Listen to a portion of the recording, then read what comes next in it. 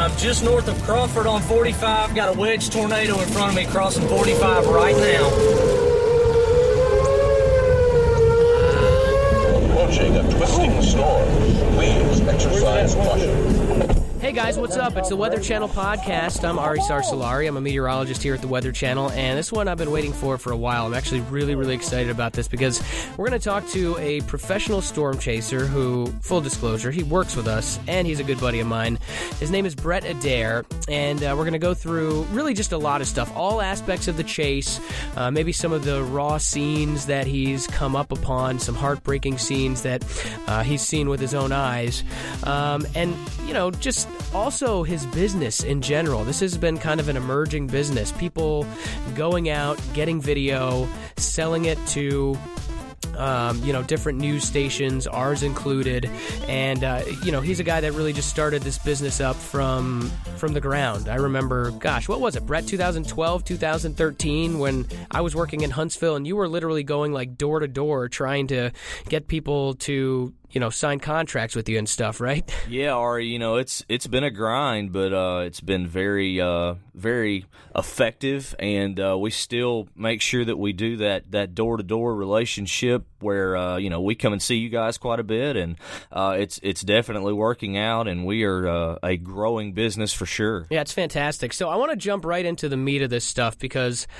let me just tell you, storm chasing is something that I really wish that I could say that I've done more of it. My problem is I'm kind of a severe weather specialist, so all the stations I've worked at, I've always been stuck in the studio watching the radar when we've got all these events going on. So I want to know from you, what is the worst situation you've been in? Because I know you've chased a ton of tornadoes. What is one situation you can think of where maybe, you were trying to stay at a safe distance, but then all of a sudden you looked up in the sky, maybe the tornado's coming towards you, and you're like, oh crap, I think we fouled up here? Well, Ari, the biggest thing is, I was born and raised here in central Alabama.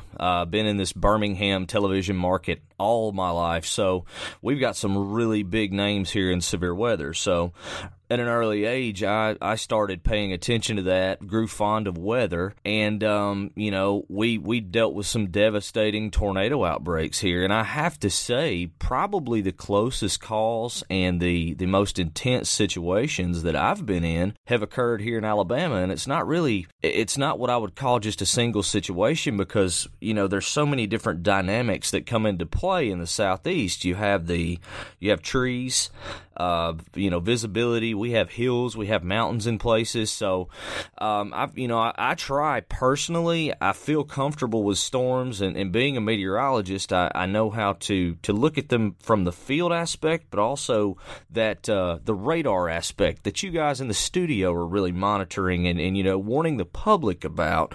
So when I'm in the field, I want to try to play as safely as I can with my decision-making skills. But, we have come up on a couple of situations, and one of them that was pretty scary was, which, we don't recommend that anyone do any night chasing, so to speak. That's got to be just so dangerous, man. Night chasing, especially if it's in Dixie Alley in the Southeast where you got all the trees and the hills and everything. Oh, no, you're absolutely right. Last January, we had a couple of days where we had a couple of different outbreaks. We had a tornado that hit Hattiesburg, Mississippi, EF3, hit at about 4:30 in the morning. And we were there for that. We were pulling into Hattiesburg as a tornado was preparing to cross that Interstate 59 corridor. And we got pretty close. We saw the power flashes, got pretty close. And we kind of almost got sideswiped by this tornado. We were pulling back and, we got turned a little bit, which we drive a Suburban, which is a heavier vehicle. But we got turned a little bit and once the daylight finally, showed the devastation, we were about, 80 yards from the path of that tornado. So that was probably the closest call that I've had. But then again, you've got 100-foot pine trees that you're looking into, and you just don't have that visibility. Even at night in the plains, in the central plains, Oklahoma, Kansas, Nebraska, you can get tornadoes well lit by lightning, and you can see them pretty well. in the Southeast, that's just not so. It's not a place for amateur chasers to be chasing very often, I would imagine. So, what are some of the most challenging situations that you've been in? Obviously, probably a little bit easier to chase in the plains, but the other thing about the plains is that there's so many people there, especially in May and June. Every time you get a day that looks like there's going to be a lot of tornadoes, is it more challenging to be around more people even though you have more visibility, or is it more challenging with all the trees in the hills, in somewhere like the Southeast where maybe there aren't as many chasers, but you can't see anything and all the tornadoes are rain-wrapped and stuff? It's really a double-edged sword because, as you said, it depends on the day. For me personally, I'm very comfortable chasing in the Southeast because it's where I started. So going to the plains, in my opinion, is really more like a vacation for me because it's not as difficult in terms of the storm. But when you get in the plains, the biggest problem is the numbers. I love all the chasers. We try to interact with all the guys that are in the field.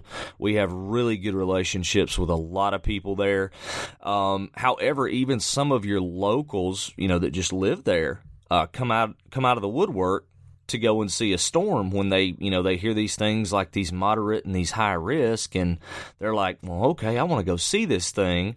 Well, when you put 1,000 or 1,500 people on a road network that is gridded in the plains in a county, you get a lot of congestion. And we've even had this in some major tornado situations before. And, my concern at that point is not necessarily the storm, but more of the drivers and people paying attention because, we've had some tragedies in the last year or two with, automobile accidents. And that is more of a fear for me than the actual storm in the plains. Yeah, how often do you see people just completely breaking traffic rules and things like that? I know when this started to become really popular, in the mid-2000s or so, you were just seeing it all the time. I mean, people were just, going on the shoulder and all that kind of stuff. Has that stuff been curbed at all over the last few years, or is it still really bad? Well, a lot of the more experienced chasers are very vocal about this these days. I mean, look, traffic laws are broken every single day by, Joe Schmo anywhere. But when we're out there, we want to try to set, number one, the best example for, because there's what we call greenhorn chasers or younger chasers that are coming out. But, you really just don't know if it's chasers or locals or, just the people passing through because, again, those things happen all the time. But we are pretty critical at times, and I've been called out myself on things, and there's a pretty tight-knit community of chasers, and if they see you doing something wrong, they're going to come to you and they'll definitely call you out and say, hey, look, we need to talk about this, and we need to make sure this gets corrected before, number one, you get hurt or you hurt someone else. Yeah, that leads to kind of an interesting question, too. What is the difference between a professional chaser such as yourself and, an amateur chaser? And do you feel like one has more of a right to the road? Just talk about that a little bit. Well, I don't. In terms of right to the road, everybody has just as much right to be out, and that will never change. Some people have different feelings about that, but personally, I know that will never change because, whether there's a severe storm or whether it's a sunny day, if they want to hit the road, they're going to hit the road, and there's not a thing you can do about it. But, it's interesting you bring up that description of a professional chaser versus an amateur chaser. I like meeting new chasers, the quote-unquote amateur chaser. A lot of those guys are either meteorology students, they've been big-time weather enthusiasts, and they're just very interested in coming out and learning about the weather. And, really and truly, the more veteran guys should, lead those new chasers and just show them kind of the way, not necessarily quote-unquote the rules of the road, but just show them the way and show them how to do things in the right way and, don't cause problems. My biggest thing when I come into an area, I like to make friends with, local law enforcement, local emergency management.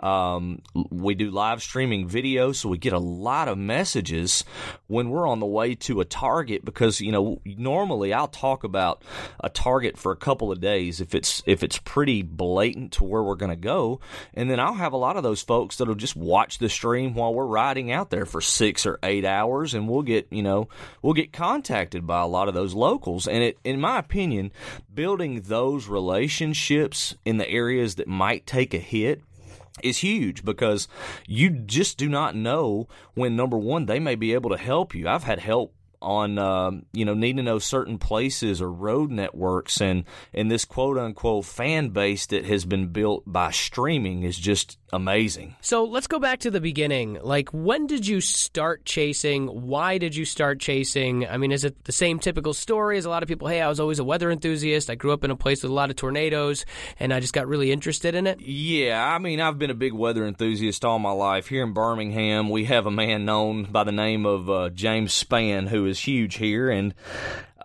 watched him growing up and had some mentoring by another meteorologist here, David Neal. He helped me along the way, and the chasing bug really bit me when I was in high school. May the 7th, 2003, pretty big outbreak took place that week all across the central U.S., and we had a high-risk day that day here, and it just so happens had a pretty good supercell pop up across the county line and dropped a tornado, and it was moving in our direction. So that was my junior year of high school, and that was the first time I really got out and took off and caught a tornado here in my county. Luckily, nobody was hurt or anything, but that was more of the thing that started my passion for seeing it in the field versus the science behind, learning the radar and the models. I've been interested in that for many, many years, and I'd been studying that. But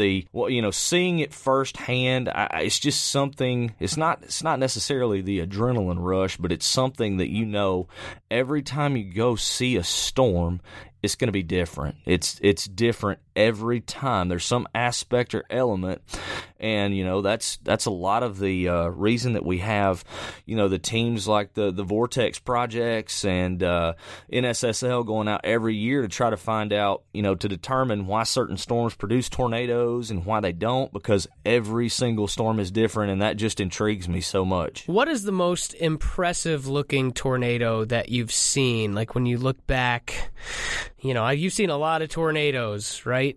Like, what would just be the one that really sticks out in your mind? Like, holy moly, that was a freaking tornado, man. Well, there are two. I'll give you both of them. The one that sticks out in my mind is the Chapman tornado.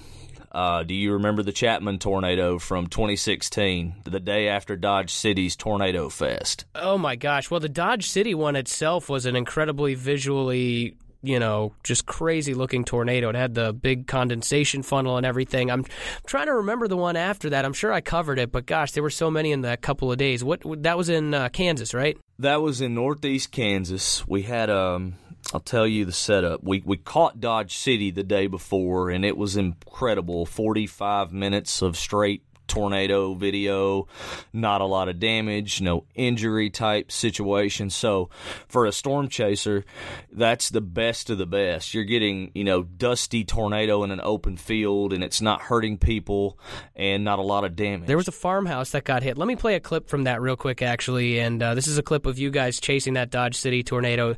And, obviously it's tough without the visual here listening on the podcast, but I mean, this is just a huge tornado. It's moving from right to left across the screen, and then it basically hits it's hitting a house or a barn. Look. Oh, it just destroyed something. It's moving toward that house. Uh-oh. Oh, no. This is about to be bad.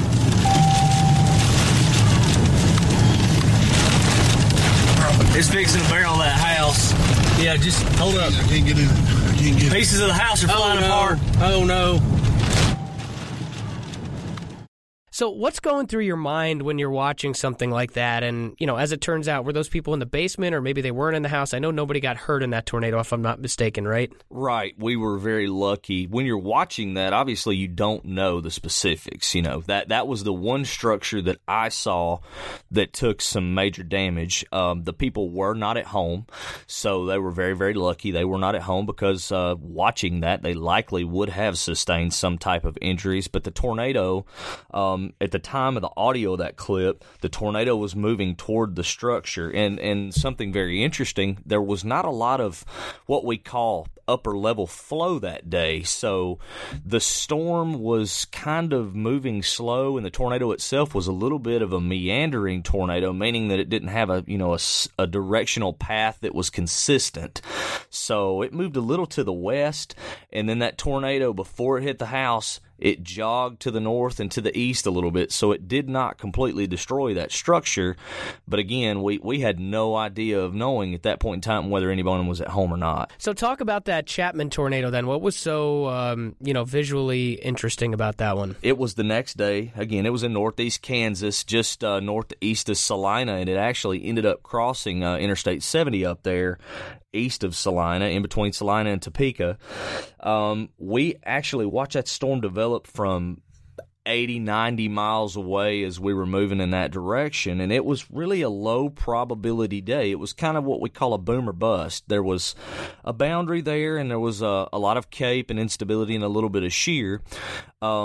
That storm developed up there and produced a small tornado near Solomon, and then it got its act together. It hooked up with that boundary, which enhanced its low-level shear, and it really went to town. There was a tornado that developed from Solomon to Chapman, and it was on the ground for 90 minutes, which is an incredibly long time for a tornado. And the most impressive thing, we pulled up on a house that was completely obliterated with a state trooper, and we were able to pull up, and we were able to help some people get out of their basement. The house is completely slabbed, but they're in the basement, and they walk up the steps and walk out of the house with no injuries, not even a scratch on them. That was the first thing that was just impressively amazing about that storm to me. But the second thing, the next day, we were up there looking for damage, and one of our good chase buddies, Brandon Clement, came up on a set of railroad tracks. And I personally have never seen this before. The tornado went over the railroad tracks and bent them multiple times. And I've never seen that before. That's something that people really don't understand when it comes to tornado damage. I remember the first time I saw tornado damage in person. I think it was an EF3 right along the Ohio River. It was between Ohio and West Virginia. I used to work near Huntington, West Virginia. And it was an EF3, and the thing that really stuck out to me in my head was, first of all, the smell. The smell is something I'll never forget. A lot of, just that freshly broken tree smell. There's so many things about seeing tornado damage in person that just cannot be recreated when you're watching it on TV or watching a video on an app or something like that. The other thing that really stuck out in my head was the guardrails. Were bent. Like, there was sheet metal that had been taken from the guardrail and just completely wrapped around a tree. And I remember physically trying to unwrap it, and I couldn't do it. And that was just an EF3. And I think the Chapman one was an EF4, and that one you were just talking about, I actually just looked it up, and now I remember it because I remember putting together a little radar presentation for a video we did on the app where we were talking about how lucky the town was, because this thing, it was headed right toward town, and it kind of took a little bit of a jog toward the south right before it got into town. So, I mean, it just kind of skirted the southern edge of the town of Chapman. But that was an EF4, big, nasty, violent tornado, and that could have been a whole lot worse. No doubt about it. We watched the tornado as it skirted south of town too. We had just went through downtown. We got off the interstate, went through downtown, went south, and got ahead of the storm. And we watched the tornado. It's a little bit hilly there south of Chapman, so we watched the tornado come through. And we were obviously all praying, because when we went through town, there was a park that was on the west side of the highway there. I can't remember the number, but there were people playing in the park because it was still sunny as the storm was approaching. I mean, people were outside, and we were like, there's a tornado coming, get out of here.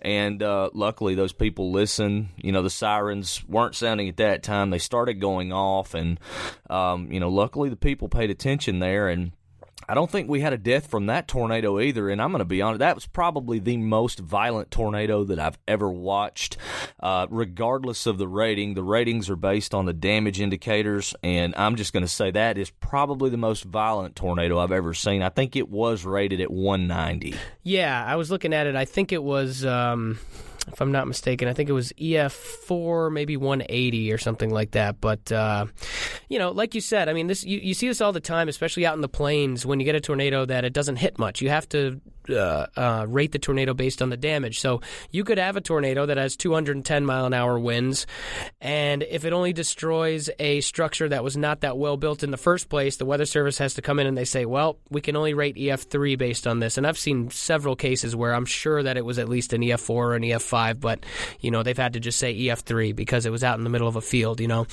All right, let me ask you, speaking of damage, I know a big part of what you do is getting the video of the tornado and getting video of the damage, and then you take that video and you sell it to, news broadcasters, etc. But, I'm sure very often you come up on some pretty bad damage. Like, what's the worst damage that you have rolled up on after a tornado just happened? Well, this one impacts me heavily. The worst that I've ever seen, unfortunately, is pretty close to home. We were here for the April 27th, 2011 outbreak.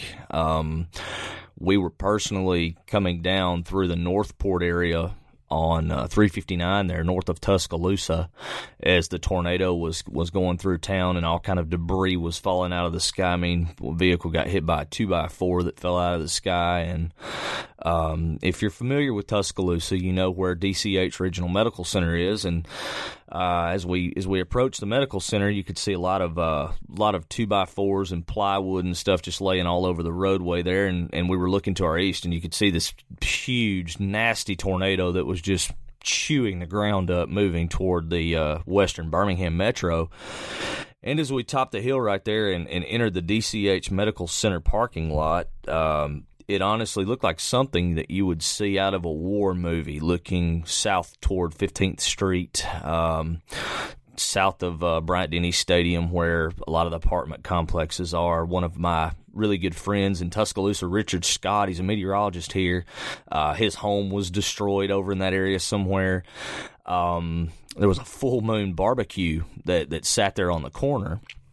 And when we rolled up, obviously that day, we're working media, but that day we left the stream going in the truck. I did not grab any kind of a camera equipment or anything. I felt a sinking feeling in my gut that was not the thing to do at that point in time. So we just got out, got geared up, and we went straight into search and rescue mode. And we found the Full Moon Barbecue does a lot of catering here, so we found their van in the roof of a house, or what was left of a house on 15th Street, and it was, that was just the most incredible, gut-wrenching thing that I've ever seen or smelled. You talk about that smell. I will never forget the smell of busted transformers off power poles a day in my life. Every time I pull up on a damage path and that scent hits me, I know that I'm walking into something that is likely going to be really, really bad. It just brings those Tuscaloosa memories back. It's amazing how smells can bring you right back to places. So I know, obviously, the April 27th tornado that they had in Tuscaloosa, along with, obviously several more massive, incredibly destructive tornadoes that day. Another situation where you rolled up on some pretty bad damage was the Mayflower, Arkansas tornado. Tell us about that one. We did. We sat in Arkansas for a good portion of the day. It was another high-risk day there, and, not a lot went on most of the day. And in a lot of cases, kind of like a lot of your high-risk days, it's later in the day because the air is, what we call capped. You don't get a lot of thunderstorm development, but when those thunderstorms do decide to finally go off later in the afternoon and the evening, they're very, very violent, and they go tornadic in a really fast manner. So we were sitting in Pine Bluff and just kind of watching things, and we started to see a cell go toward the southwest of Mayflower, so we jumped on the interstate and got north of Little Rock, and by the time we made it into to Mayflower there on I-40, the sirens were beginning to go off, and we were hearing reports of a tornado to the southwest. We watched a big tornado on the south side of Mayflower come through town, and as it went by, we proceeded toward the north, and right off the interstate there was a trailer park there. There was a grocery store there right off of Interstate 40 there, just on the south side of Mayflower, and we pulled up on scene, and then on that situation, there was a gas line that had ruptured, and that one I'll always remember for the stout smell of gas. And again, it looked like another scene from a war movie. That tornado was so fast-moving, it got wrapped in rain, and so violent as it moved through there, it just pretty much chewed up and destroyed everything. And again, another situation, we had 4 or 5 people in our convoy that day. We got out.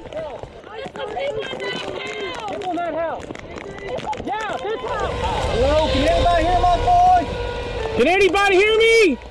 We're going into search and rescue mode. We had a guy who was a medic in the Army, and we unfortunately had to do some CPR on an individual who did not make it in that trailer park. He was, not to be too graphic, but he had a piece of plywood and such stuck in his back, and we did everything that we could. Again, my phone, dealing in media, my phone was going off because our feet, we left the live stream running in the truck, just kind of pointed toward our direction while we were out trying to help. And I had to do an interview right after that happened, and it was pretty emotional. I mean, those things, get embedded in your mind, and they definitely never leave you. Yeah, it's one thing when you're watching a tornado on radar.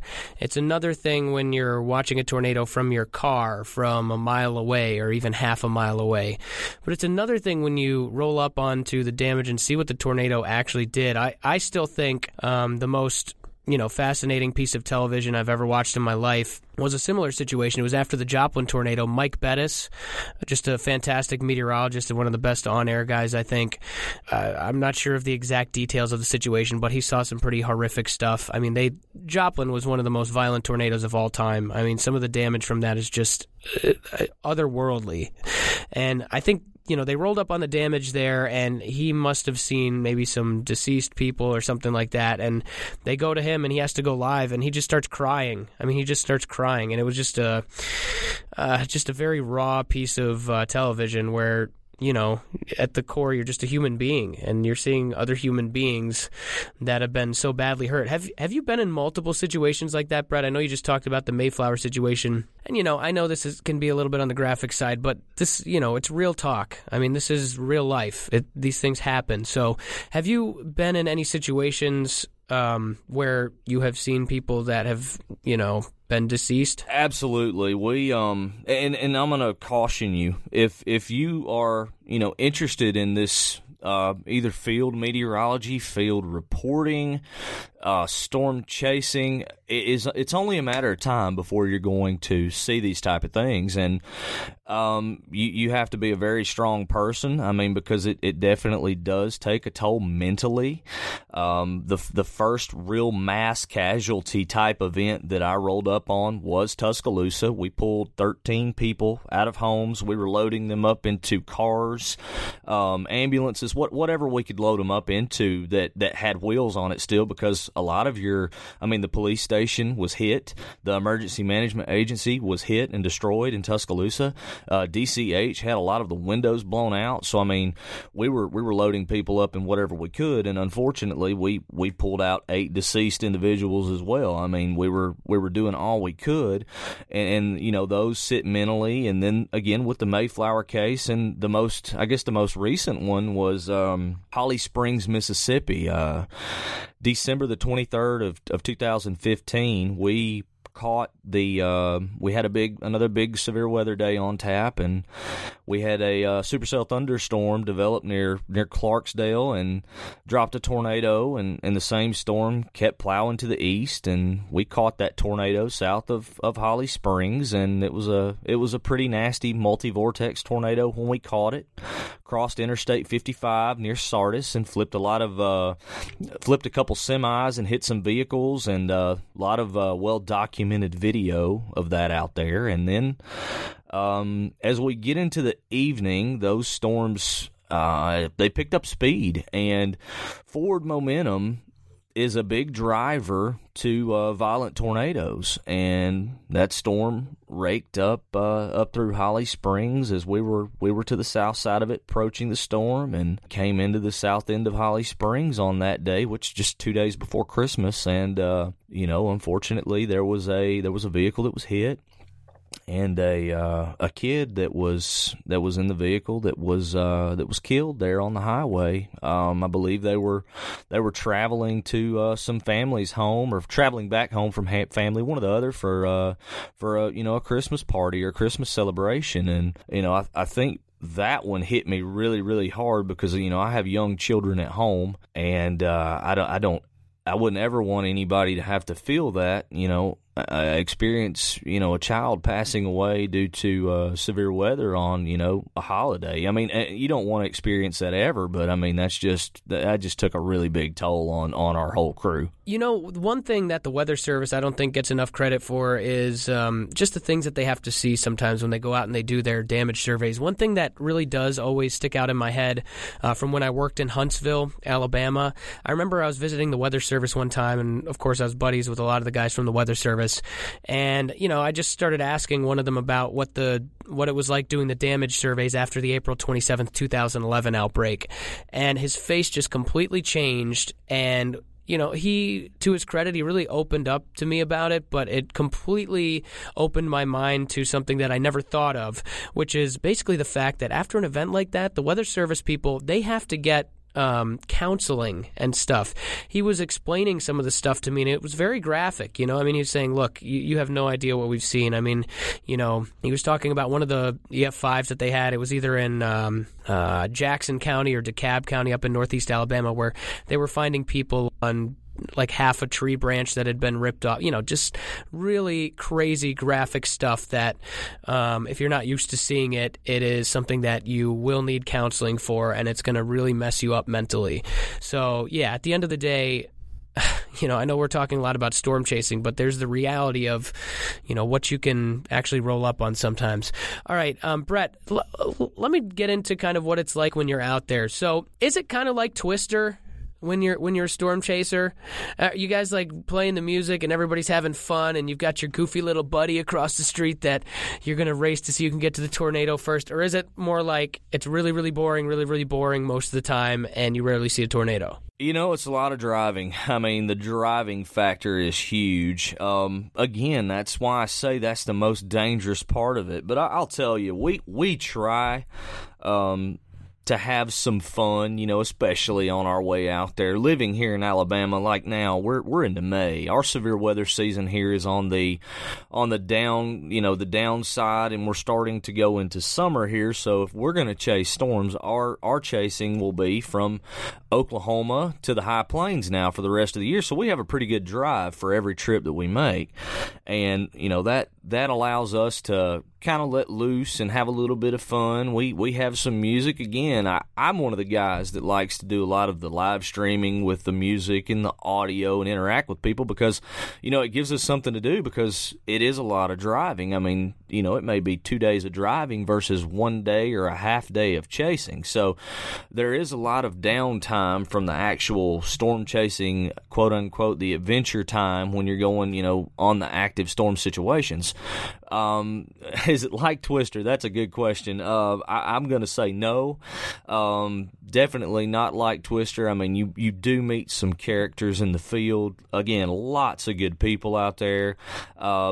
It's great to interact with those folks and catch up, and a lot of people from different places. So it does end up being, I don't want to say like a vacation because that just sounds bad, but it ends up being almost like a reunion when you see some of these people that you see once or twice a year and you've become good friends with. But, a lot of it is the interaction and quote unquote, hurry up and wait. That does make a lot of sense. The other thing I'm really interested in is what is the dynamic like with you guys in the car? I'm going to play a clip here for you. I didn't tell you I pulled this clip, but we'll see if you recognize it. And it really just kind of gives you an idea of what it's like inside the car. You've got some people kind of disagreeing on whether you should go forward or backward and whatnot. Here, just have a listen to this.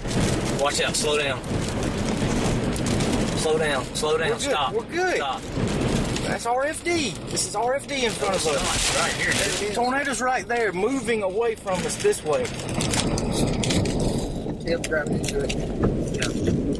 Y'all can go a little bit farther. Go around them? Yeah. Hello? Get lost. Look out. Crest the hill. Wow, I think that's still tornado. That's still tornado. That's the tornado that's moving this way. Parallel on the road. Holy smokes. Just come through there and knock it. Look at all the trees down. Slow down, slow down. We're good. We're good. Slow down. This is God almighty. This is perfect. We're perfect. We just had a power line that we almost hit. No, we're good. There it is. Yeah. Massive tornado. Right. John, are you filming? No, because I can't see from back here. Good God, give it to me. Well, don't give it to me. Brett, here. Here, I got one. Let's roll. Here. There you go. You recognize that clip, Brett? You remember that one?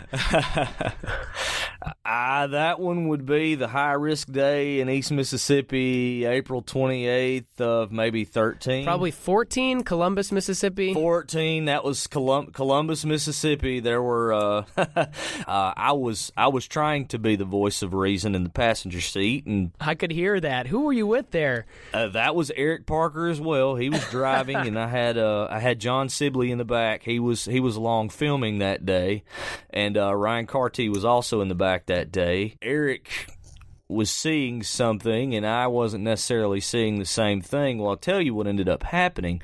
There were 2 tornadoes on that particular cell that crossed that highway in front of us, and we had one of the situations where that rear flank downdraft wrapped around in front of one, and it obscured it by rain. So I couldn't see. That's why I was like, I don't think that's the tornado. I think the tornado's over there. Well, we both ended up being right. The first signature that crossed the road was a tornado. Well, the second one behind it was also a tornado.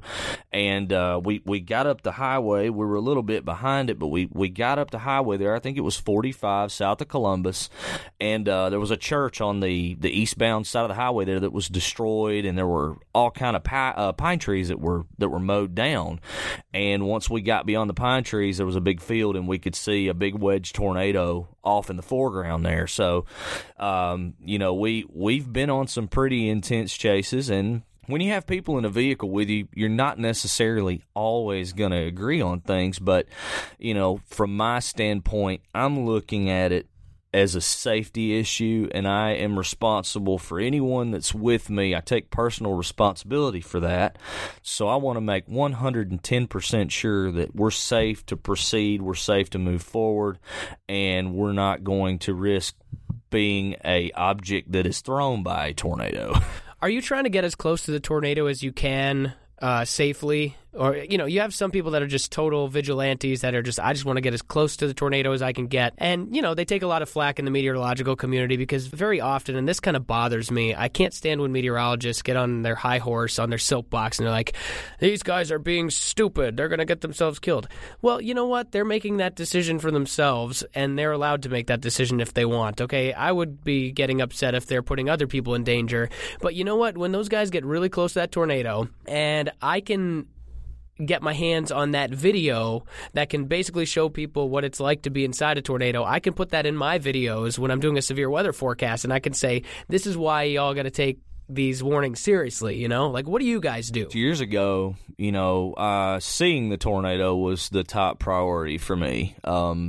It was more of a strategic manner, and I had a plan in place of how I wanted to intercept cells. And that over the years and gaining experience and understanding how these things work, and again, being a meteorologist, knowing the environmental factors as well as knowing how to, I don't want to say read the storm, but just knowing the storm structure visually from being in the field so much, I believe that's helped a lot in regards to how close and, how quickly we get to a storm and how we intercept it. A lot of, in your storm spotter classes, you're taught to get southeast of, the hook echo. I mean, that's kind of the standard thing. If it were a perfect world and every storm had a hook echo, you get southeast of the hook echo and you can look up into it, and if there's a tornado, you can see it. Well, unfortunately, here in the southeast especially, we run into a lot of what we call bounded echoes. I know you know exactly what I mean, and they're wrapped in rain. And beware of the beware. There you go, the beware, bounded weak ecoregion. So the tornado is fully condensed in rain. So my method, and it's not necessarily the method of choice, sometimes we go down into what's called the bear's cage from the northeast, and most tornadoes move, from southwest to northeast, most, not all, but most. And we get in a position to where we have a road network where we have a north, south, east, or west route, but we're in front of the tornado where the tornado is coming at us so that we can see it. It puts us in a position to where even getting into those weak echo regions, we can see the tornado. The closer I can get these days, the better for me. We're in the video industry. I'm shooting tight. I've got a wide angle camera. A lot of people are trying to do 360 type imagery now. And while that is my focus, I do want to say this.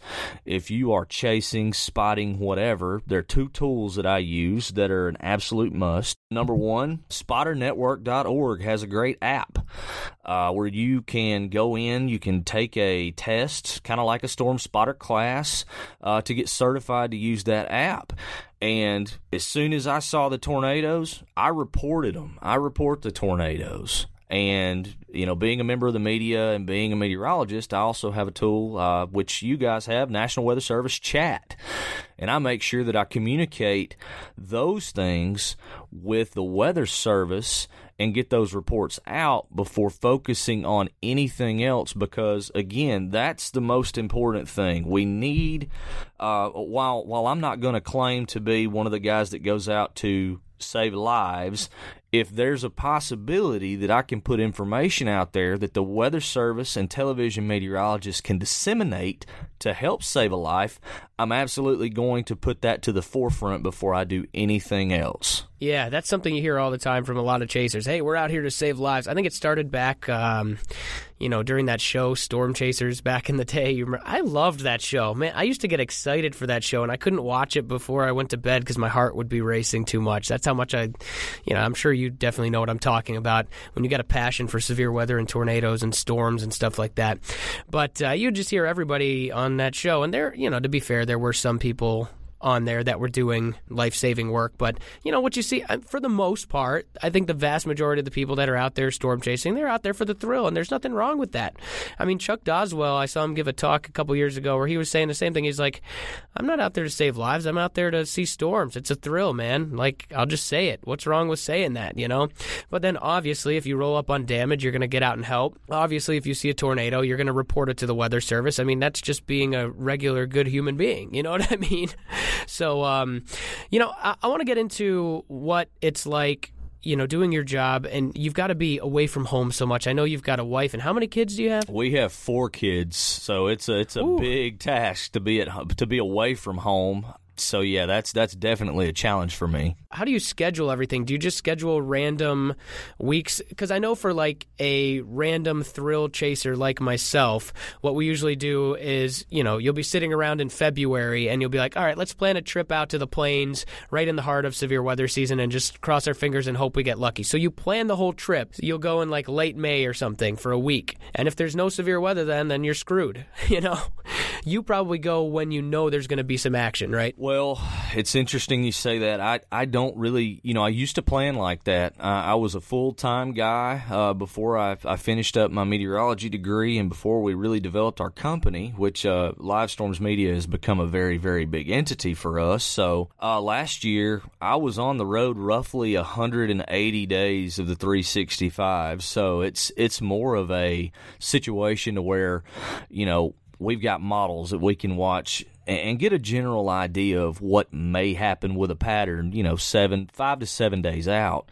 So a lot of my planning is on the fly, and basically my wife has stuck a calendar on my phone, and, I have all my kids' events and doctor's appointments and all of those things are on my phone, and it's like, okay, I can't do it this day. All right, my kid's 4th grade graduation is this day.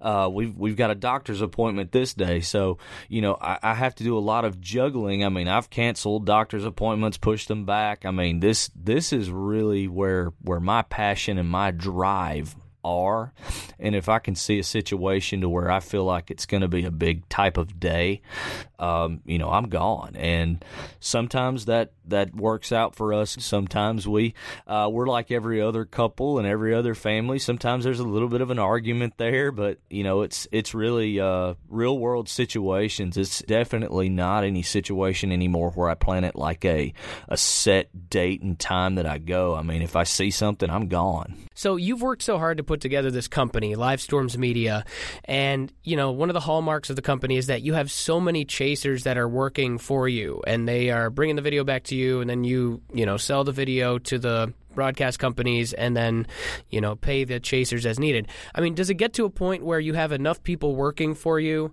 that you can just sometimes be like, you know what, there's a pretty big event going on. I can stay at home. Y'all go chase this one. Y'all go chase that one. And maybe it can, make things a little easier for your family life? Or do you still have that drive that if there's a big event, you want to get out there and chase? Yeah, I don't think that I will ever be the guy that can sit behind the desk. I do it. But again, a lot of people don't realize I am extremely busy when I'm on the road because I'm focusing on the storms. I'm focusing on doing the media work, not only for myself, but for, we've got approximately 300 contractors nationwide that we're doing this for.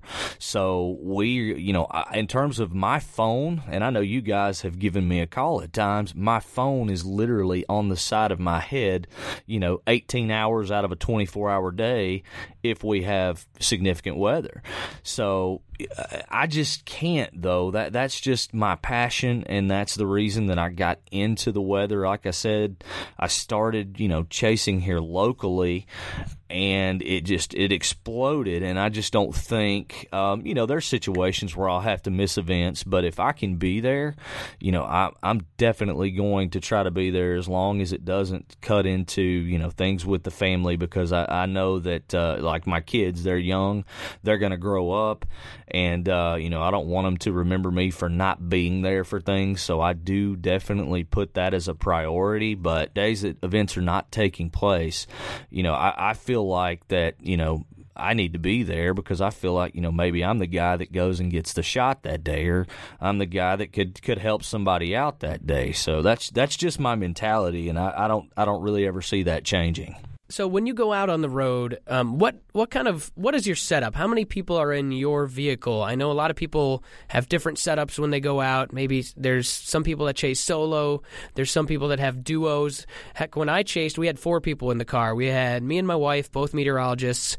There was another meteorologist in the car, Jake Wyckoff, and then my wife's twin sister, Kim, who's not a meteorologist, but she's a big-time weather enthusiast, and she was the one driving the car, and we were giving her all the instructions. Like, how do you guys roll when you chase? Well, right now this season, myself, and then I have a guy that works for me. His name's Steven Johnson. He does all of the driving. He's very, very good. He's got us out of some situations in terms of Kansas dirt roads, and he's really, really good. So this year we have rolled with 2 people. There are occasions where I've got some friends who have chased before. Eric is one of my longtime chase partners, but one aspect that comes into play that is a problem is a lot of people have full-time jobs, so it's not like they can just up and take off at any point when they want to.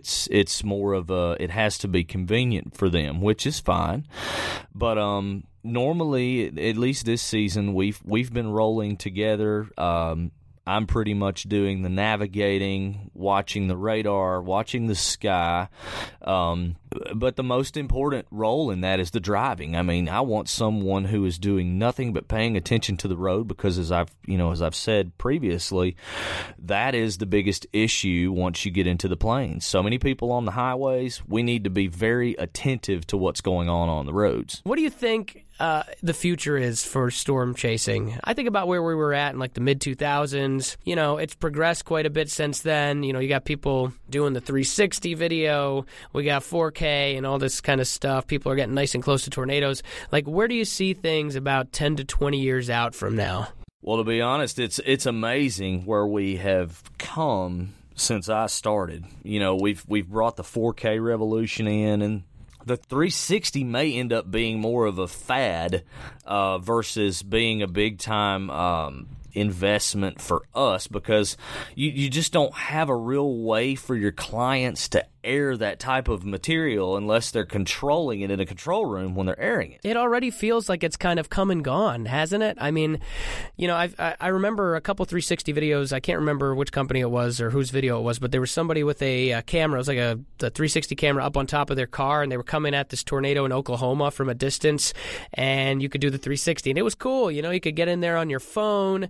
You know, you could do the whole 360 thing, but I feel like you just don't see it that much anymore, and that was only like 2 years ago. Like, what happened? Yeah, the first tornado, I don't want to be the one to say for sure, but I'm going to claim it. I believe I caught the first tornado with a 360 camera. It was a little Fly 360, and we were in Arkansas. We caught a nice little cone tornado on March I think it was the 17th, 14. I'll have to go back and pull that, but we caught a little tornado with that, and that video did okay.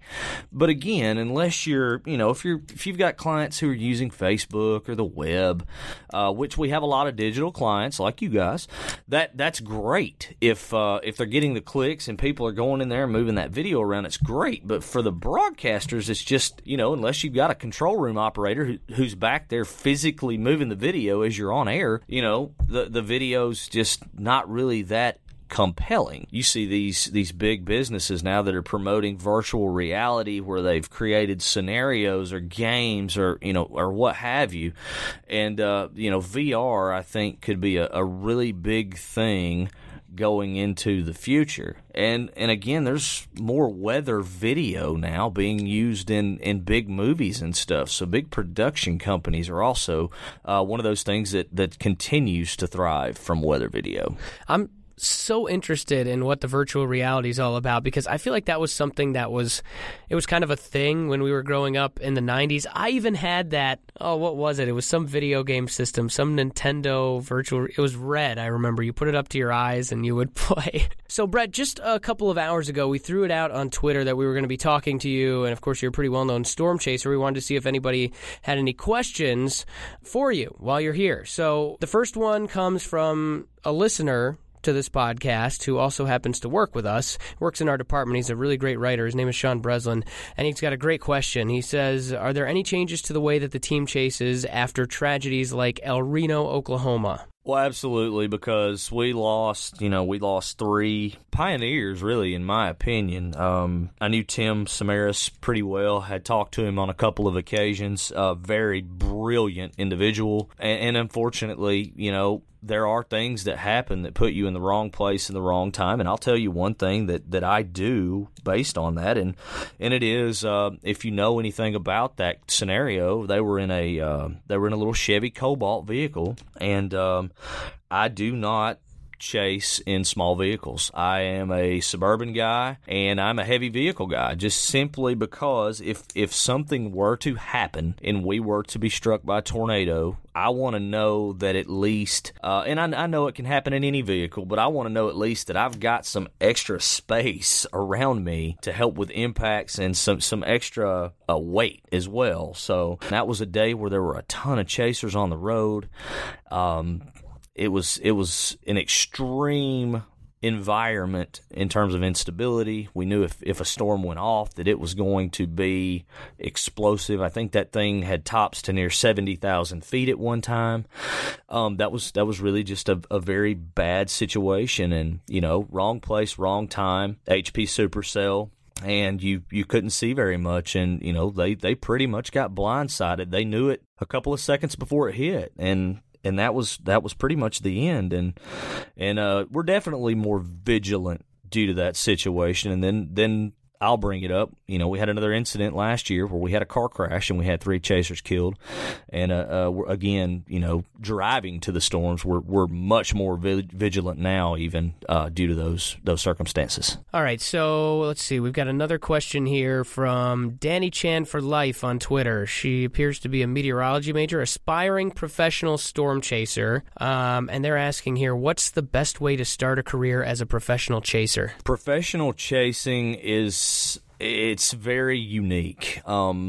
We do a lot, again, with networks, and there are some networks out there who contract their own individuals to do the chasing and do the field reporting. Again, it's not just chasing. You have to learn how to speak on air, because in most cases they're going to want you either on air for phoners, you're going to be wanted to be on air in front of the camera, interviews. There are a lot of videography and communication aspects to that, as well as the chasing. So it's not just like you're driving to storms. There's a whole other element to it. And, being a meteorology major is great. However, it will not teach you everything you need to know on the broadcast side of the industry. I know that there are research grants out there, certain researchers, kind of like Tim Samaras. Tim did a lot of his stuff under research grants, which he had things that he was trying to prove. One of the big projects he had going on before he passed away was a big lightning project where he had a big lightning camera that he had developed. So breaking into the field of professional chasing, it's all about having a niche if you can't work for a network. Having the additional contractors and opening my own company is what put me in a position to be able to chase full time. Otherwise, it would be very, very hard for me. There are not many people out there that can chase storms full time. Hey, listen, Brett, I really, really appreciate you taking the time to talk to us here. This was super interesting. You're a guy I've wanted to talk to for a really, really long time. And for the people listening here, just remember, you can always subscribe to this podcast on iTunes, Google Play. Stitcher's a great app. I use Pocket Cast. That's another really good app to listen to podcasts. And make sure to check out podcast.weather.com. And don't forget to keep tweeting at us with your questions. Just send us your comments. You can tweet at The Weather Channel, or you can tweet me at Ari Weather. So again, thanks a lot to Brett Adair, of course, his company Live Storms Media. Some of those sounds from some of the videos that were shot by John Sibley and Gary Schmidt. Of course, our producer, Jim Robinson, who goes through and edits out all my ums and ahs and all my coughs and stuff because I'm sick. Really appreciate that, buddy. And, of course, our hardworking editorial staff here at weather.com. This is a podcast that has a lot of moving parts, and they make my job super easy. I get to just sit in this chair. I've got a lot of information provided to me already, and I can just do the interview, and it's really, really nice to have things that easy. So, hey, I appreciate all your hard work, and we'll see you back here next time. Thanks again, Brett.